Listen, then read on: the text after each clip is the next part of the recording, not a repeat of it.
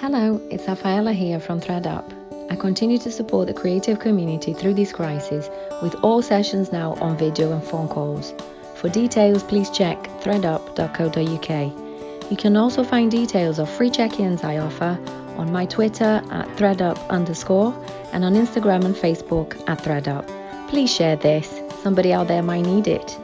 Stay safe, and let's get through it together. Welcome to Psychomedy Daily Dose, the spin-off series of short episodes of Psychomedy. Before we go back to the normal weekly episodes in August, I'm Nathan Cassidy, stand-up comedian and Bachelor of Science in Psychology. And 3 times a week, Tuesday, Thursday and Saturday, I'm going to be speaking with a different comedian. You can go to threadup.co.uk for our counselling professional partners. They're there to support you. And if you'd like to support this podcast, you can become a patron at patreon.com/Nathan Cassidy. For as little as £5 a month, you get access to loads of bonus content, uncut versions of these podcasts, exclusive video and audio, plus free tickets to future live shows. Psychomedy.co.uk for all the links. Your donations really help us out to keep this podcast going. Enjoy the show.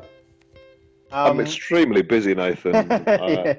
I've got that's the joke that's been like, I was like, oh my god, it's getting the jokes getting real fucking old for me. I have to say at this point, I'm like, oh, I've just got so many things to do. I'm like, it's been 3 months and you've got nothing to do.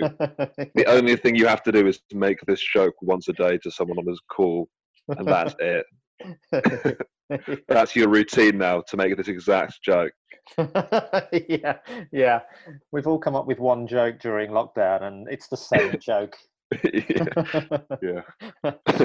Right. Well, joining me today on Psychomedy, it's Hugh Davies. Hugh, hello.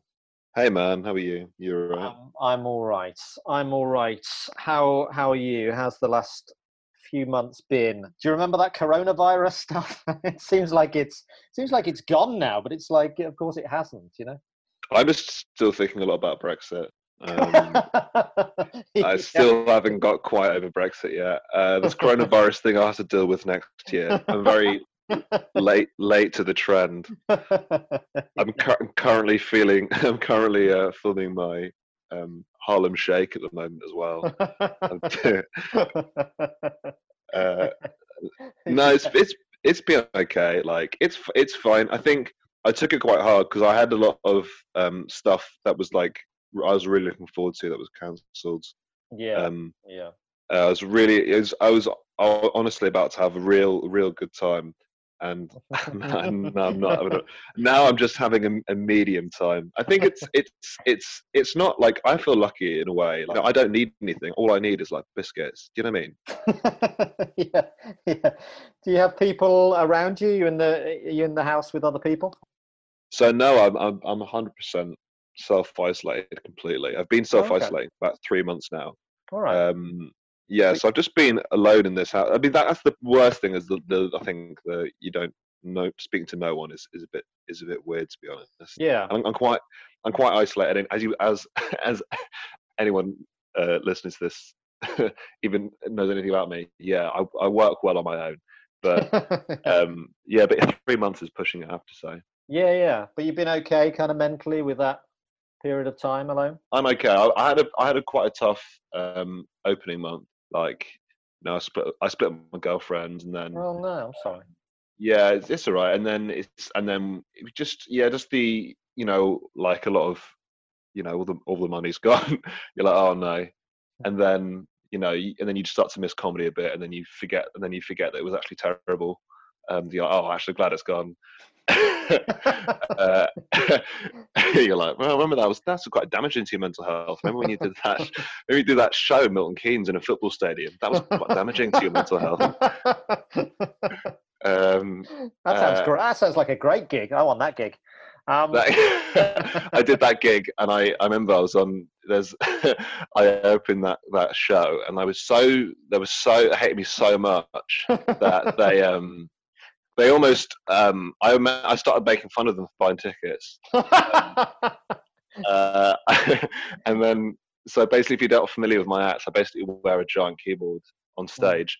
And then Joe Jacobs was in the middle act, and it got, you know, when you get back to the green room, everyone's like, fucking hell.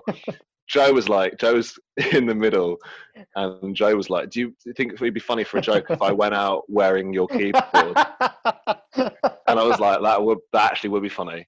And then he went out wearing the keyboard, and people booed him.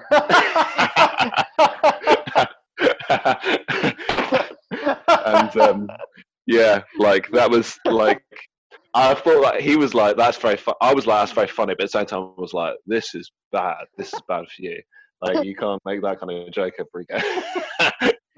And you know what? He smashed the roof off that gig. There was no excuse. What's even worse? Yeah, he did so well. Like and he came on stage like it was nothing. And I was like, but did he do music as well? Because he's not a totally dissimilar act to you, is he? He's like no, he saw the faults that I'd made and then he corrected them. Yeah. He was like this. It was in a hotel. Right. I don't know if you've done this. It was in a hotel within Milton Keynes is bleak, man. You think the football games are dead? Try checking out the hotel in the stadium. Yeah, it was pretty dead. The stadium gigs will be better now. There's no crowds at those gigs now, because of COVID. So that'll be a better gig now.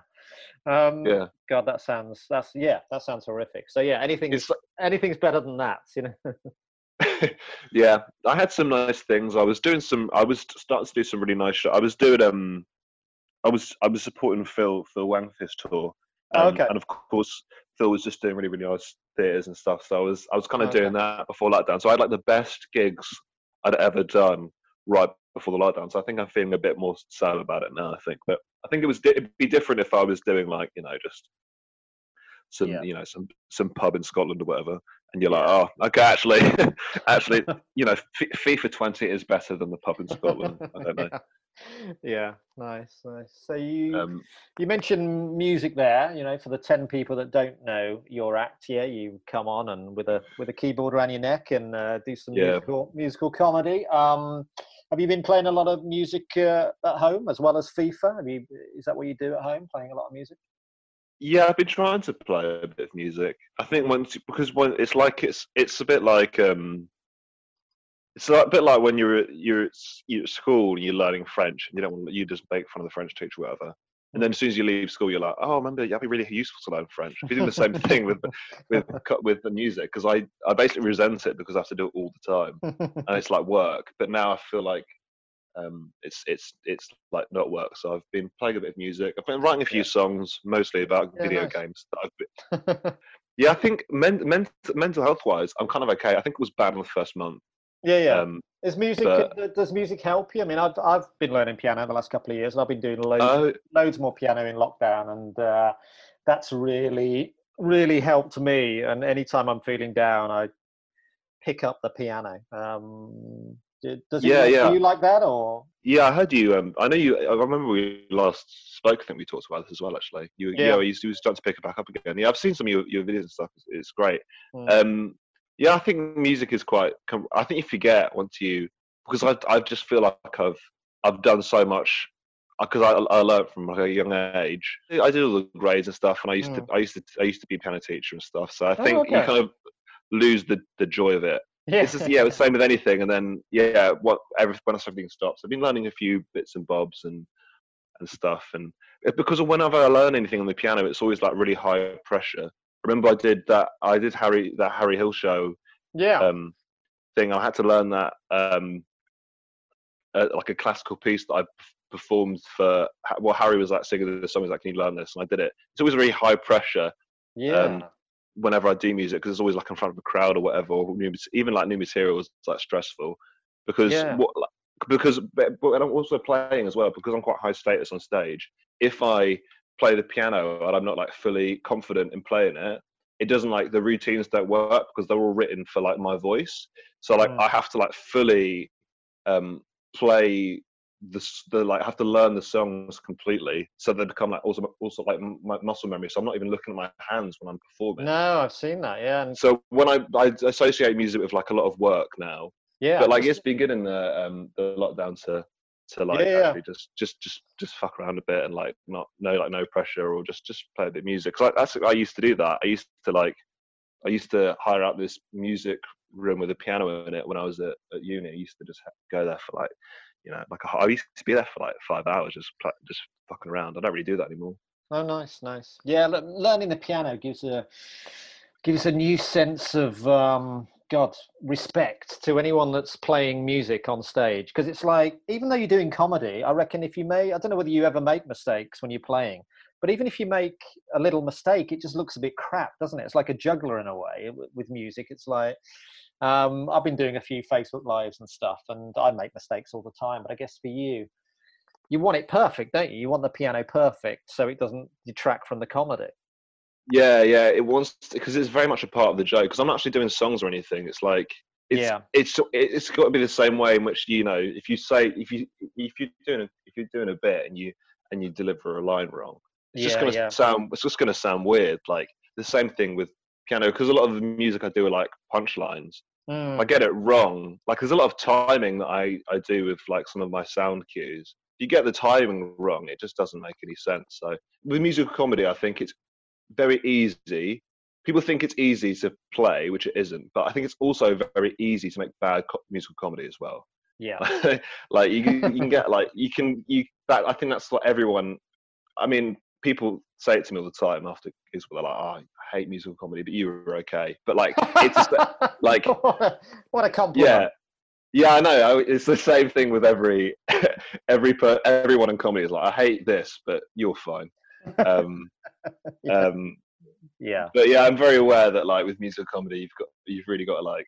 I wouldn't do it unless I was like doing something new or like interesting or like something that was like I felt was a bit different. No, it's great, and your stuff is quite kind of dark, but it's kind of silly and surreal and not really personal. Would I be right in saying that? You kind of, I've heard you say in other podcasts, you like making stuff up because you want to be detached a little bit from yourself. Is that right? Yeah. So do you think that will change at all after the last 3 months? Have you been writing other stuff that's been more personal, for example, or more stuff about what's been going on? Yeah, I definitely want to get more personal, but I don't think that's really like my act at the moment. Like, I feel if I was going to do something personal, it had to be like steeped in metaphors. I'd have to be like, I think I quite like, I still like doing that. Like not talking about anything serious, because that's just, it's also just what I like to do. Like, I probably would, in the sense that my material would probably be about like, I don't know, maybe about like loneliness now, but obviously I wouldn't like say that I was lonely. It would just be about like lonely. I was thinking about some routines, maybe about like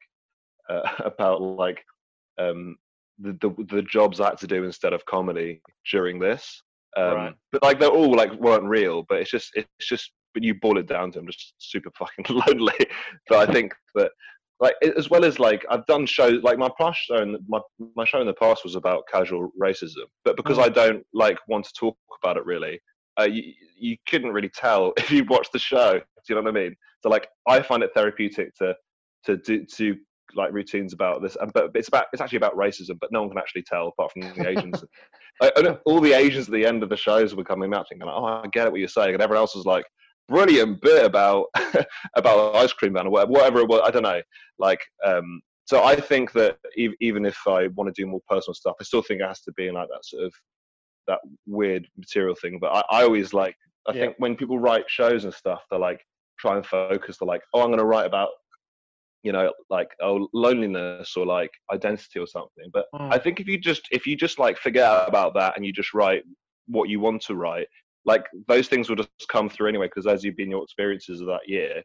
But using like loneliness as an example, would you shy away from writing more kind of on the nose stuff about that because you wouldn't think it was necessarily gonna be funny, or is it more that you don't want to give too much away about yourself, you think, or neither of those things?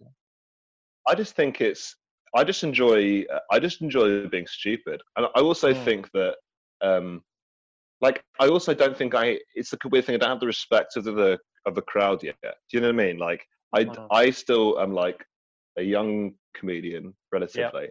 I feel like me talking about like my personal life is too soon for me, because Sure. I still feel I want to make, you know, if someone like, I mean, this would never happen, but if Sean Locke did a show about his sadness or something, I would want to listen to that, maybe because he's someone that is established. I'm just picking out Sean Locke because he's famous. Yeah. But even that would be weird, wouldn't it, in a way? Because he's, I guess, similar to you in a way. He does silly, surreal stuff, and if he did start to do stuff about, actually, it might be jarring, because he's setting, even though, as you say, he's older, he's set himself up with 30 years of silly, surreal stuff. You know, it's definitely tricky to make that shift, isn't it? Once you've been, and you are, even though you're young, you're becoming established, aren't you? Because you've done TV stuff in that guise, you know. Yeah, and also think the act only really works if it's surreal. Like the way I am on stage, like the only reason people like me at all is because, apart from Milton Keynes.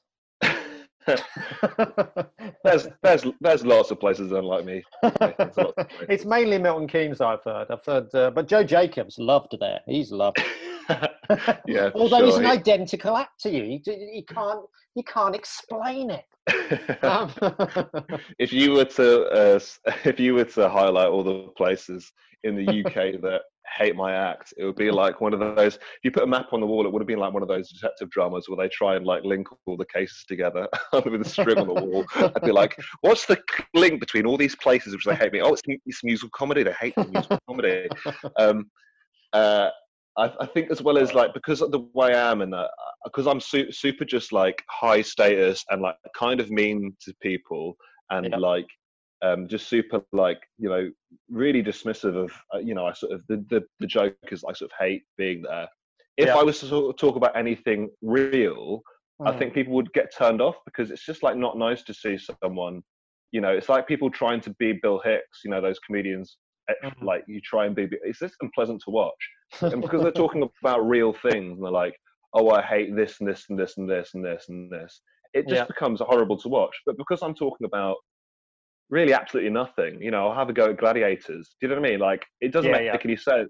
Like, it only really works if I'm not really having a go at things. So it's difficult for me to be like, for my persona to express like, well, loneliness or whatever, without you know, without me having a go at something really. Like, the way I would do that is I would have a go at something that was really, really, you know, stupid about loneliness, or just, you know, I would just make it like a weird metaphor bit. But I'm sounding like pretentious now, but that's just like interesting. You know, you like you mentioned, you know, race and racism, and you know, steeping that in metaphor, and then some of the Asian people coming up to you at the end of gigs and getting that, you know, respecting that bit of it and getting that bit of it more if it's, you know, steeped in metaphor. Because I've said, you know, I've noticed your Twitter recently, and you know, you are obviously passionate, as we all are, but you know, I've noticed particularly from you, you know, you're passionate about what's going on in the world at the moment, and you've been sharing some really interesting things about racism, like the Jane Elliott, the famous Jane Elliott experiment, the blue eye, brown eye experiment. So if people don't know about that, then, you know, well, I mean, we can go into that, but you know, I mean, it's.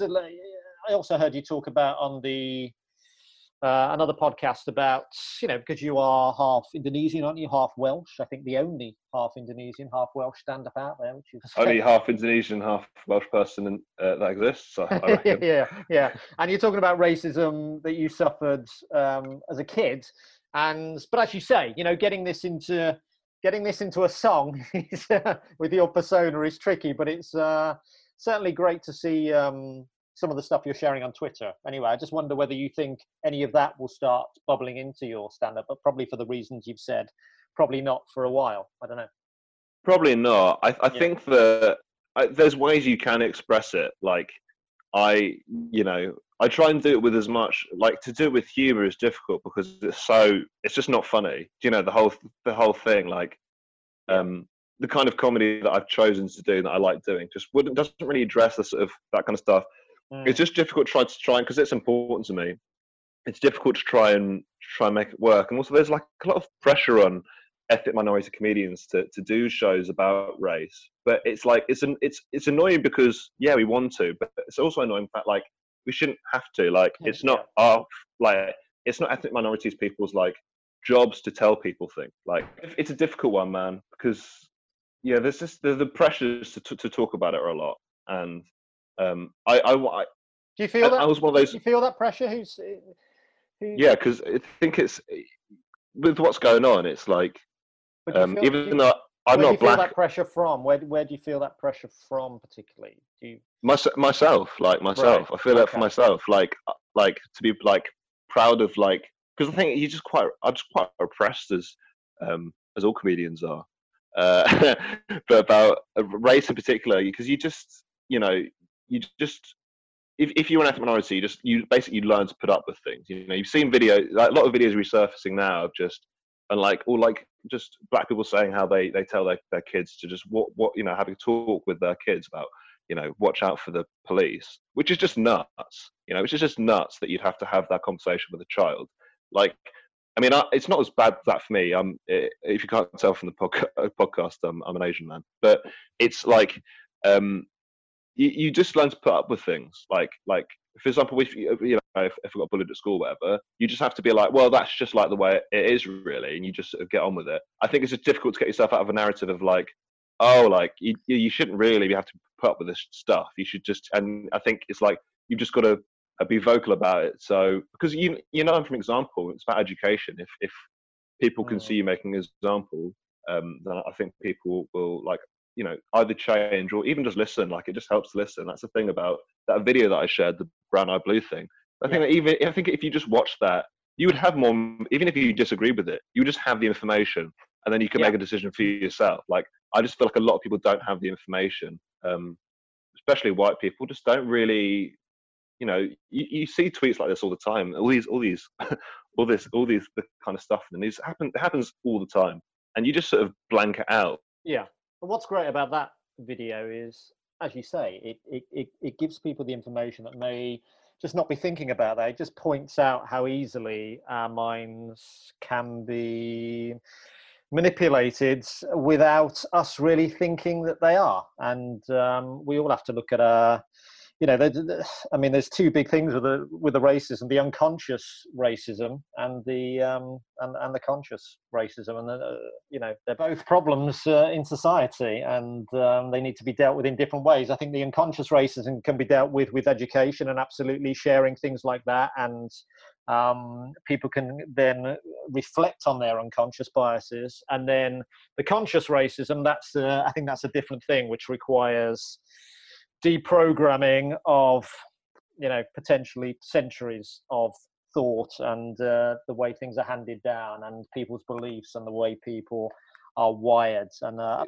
there's so many things going on at the moment. I feel we're talking about COVID to begin with. I think it's like everything's on fire, mate.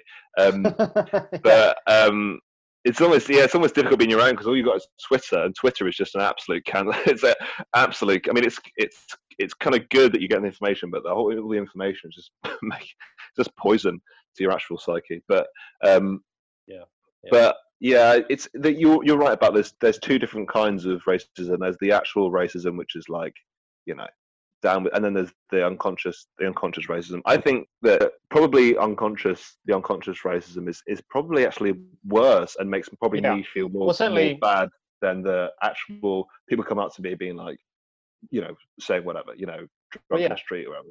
The unconscious racism is more prevalent, and I think this time has given, I think, the unconsciously racist some time to reflect, which is good. And you sharing things like that it all helps. It all, because I reminded myself of that experiment, and it's good to be reminded of how, we can think unconsciously, and then the conscious racism, as I say, is a different thing entirely. And I shared an interesting thing from an ex-leader of Canada's largest neo-Nazi group, and he's kind of a reformed character, and he was speaking really eloquently about how you can recover from being a conscious racist. And so I'd point people to that as well. And there are things that we can do, but I think the problem is world leaders generally at the moment, I think, are not the right people to lead us through this, because it takes a hell of a lot of work. It's going to take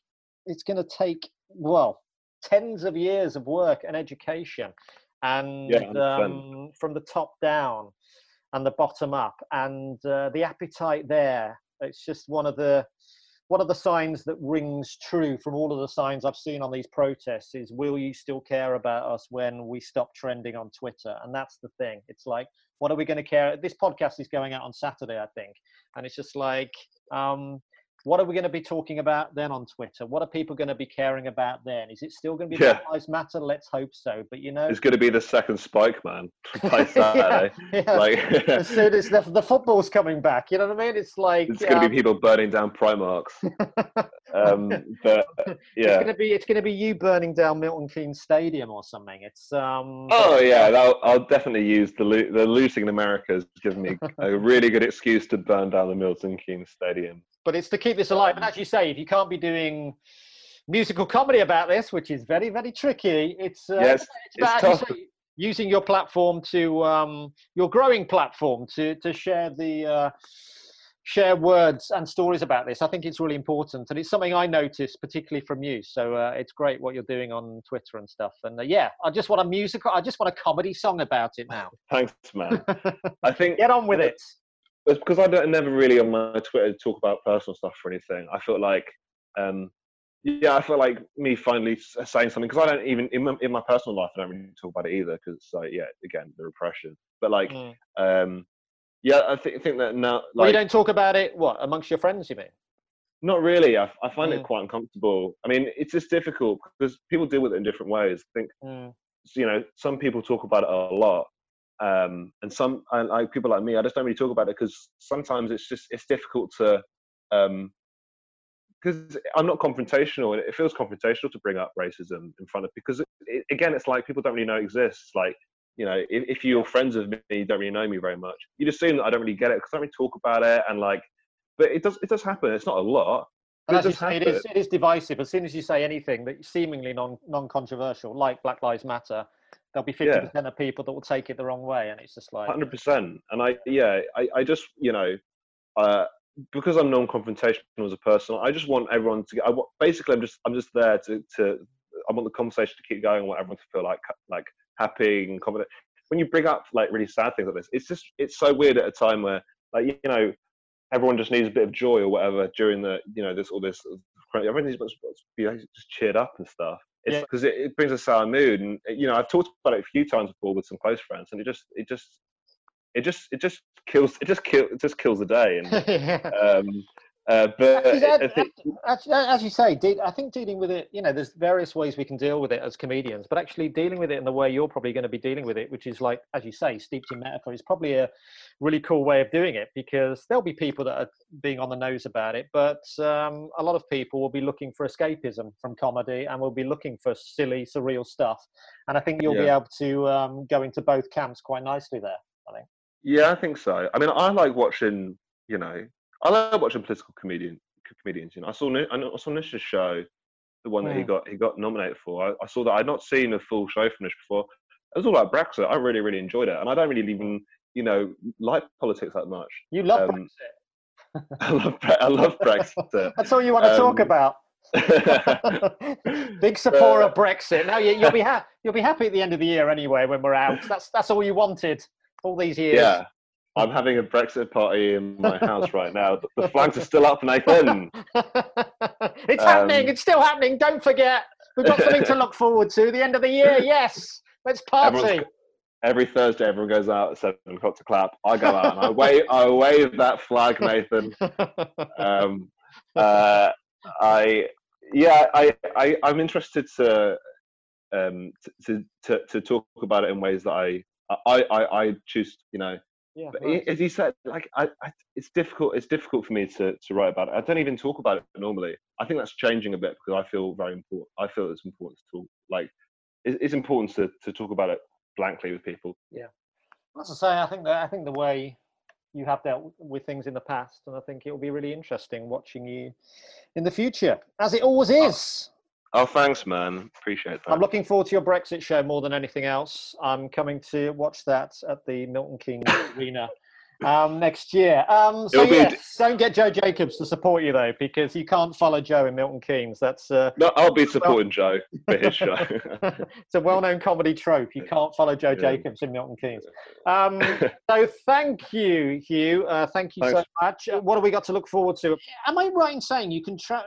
You know, you were saying you're half Welsh, half Indonesian. Am I right in saying you can travel to Indonesia now, but you can't travel to Wales? Is that right? I think that might be right. Actually, I think that might be right. If that's true, that's nuts. Because I think it is true, isn't it? I mean, it probably with a choice of holiday, you'd always go for that option anyway. Yeah. So yes, if I was to go to one of my two homelands, yeah, it would be Indonesia, 100%. Well, we've had our holidays now, so no more holidays. The only thing we have to look forward to is getting back to work. And yes, can't wait to seeing your stuff again. Thanks, man. If you'd like to come to see my show, which is obviously about racism, don't worry. It's a fun show. It's called the Car Park. It was nominated for Newcomer Award this year. It's good fun, you know. It's about Daft Punk. It's nice. It's at Soho Theatre at some point in the future. If you'd like to come see me, I'd like you to come watch. Yeah, beautiful. I haven't even mentioned the Car Park. Yes, nominated in Edinburgh. I haven't seen it myself, so I want to come see it. And wasn't the title out of a review you got from a cameo appearance? Oh yeah, Harrison Parker show. What was the review then? The review was this guy. He was on a website called celebrityradio.biz. Yeah. And he just gave the celebrityradio.biz. Yeah, I know. Was the .com was gone. He had to have the .biz. Yeah, the PR that year was sensational that we got. Crazy. Everything kicked off. And as you were saying, big things were happening for you just before the lockdown. Celebrityradio.biz were on your back. He said that he thought the girls were okay. But he said, for me, I'm basically in the show for like 3 minutes. I'm playing all the kids all the way through, just do it as the band. Right. I say like literally 3 lines in the whole thing. He said that I was abhorrent. I was not funny at all. I was the worst. I think it was the worst thing at the Fringe or something like that. He said that if he was producing the show, he would sit me miles away from the microphone in a car park.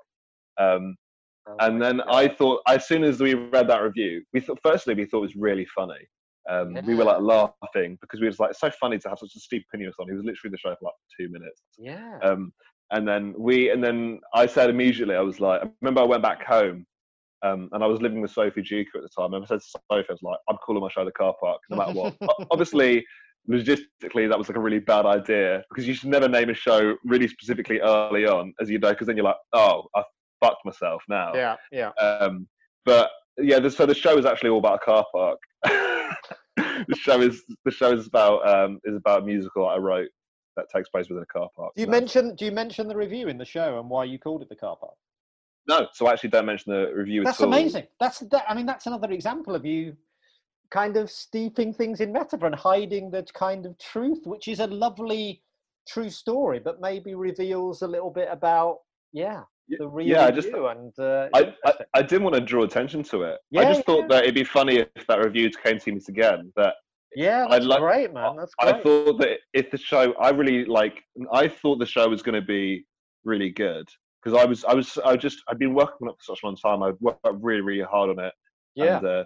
And like I had lots of things happen to it where I was like, my director left the show, and then like PR wouldn't like really take me because they just didn't like me very much. And I was like, getting so down on my luck. And then I was just because I had nothing going for me in the show before I came. Like I wasn't on any lists or anything when I came up to the Fringe the first time. And I was like, well, I guess the best way is I can just really enjoy it and then have things in it that I really enjoy. And calling it the Car Park was just like a little victory for me, like a little small victory that if that reviewer, because the show was so badly advertised, he might actually come to it and review it. I thought it'd be really funny that he'd be sitting there and said that the Car Park was a good show, and he said that it belonged in the car park. I was like, well, it will go in the car park then, mate. So yeah, I don't really, it wasn't really in the show about that review. I just called it the Car Park because I thought it'd be funny. for myself. Oh, that's great, man. What a lovely story. And yeah, it was such a huge success. That must have been, extra sweet, the cherry on top. It was actually. I actually wanted to. I was going to write to him to do it, but I don't think he would have. I don't think he would have done it. He'll always hate you, Hugh. He'll always hate you.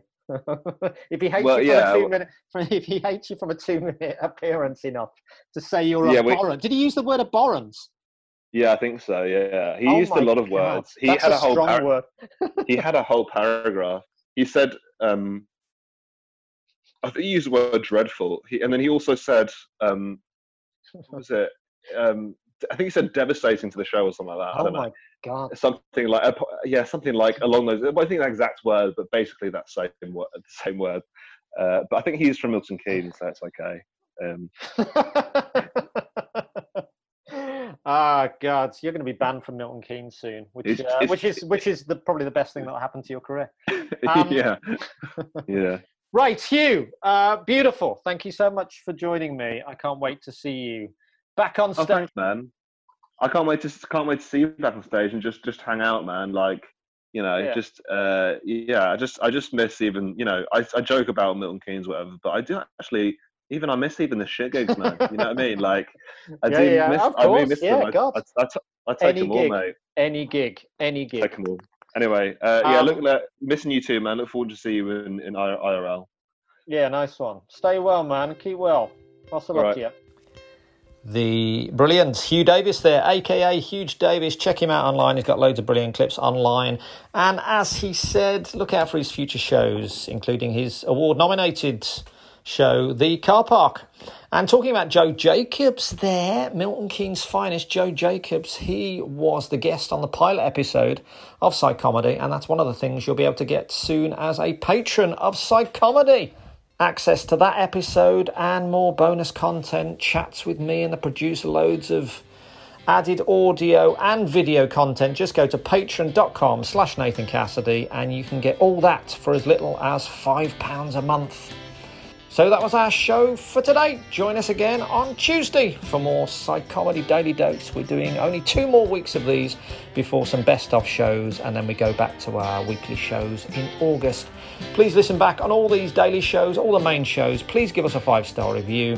Psychomedy is produced by Mike Hansen at Pod People Productions. Check out psychomedy.co.uk for everything. I'm Nathan Cassidy. Lots of love to you all. Stay healthy, stay optimistic. Tune back in for more Psychomedy on Tuesday. Pod People.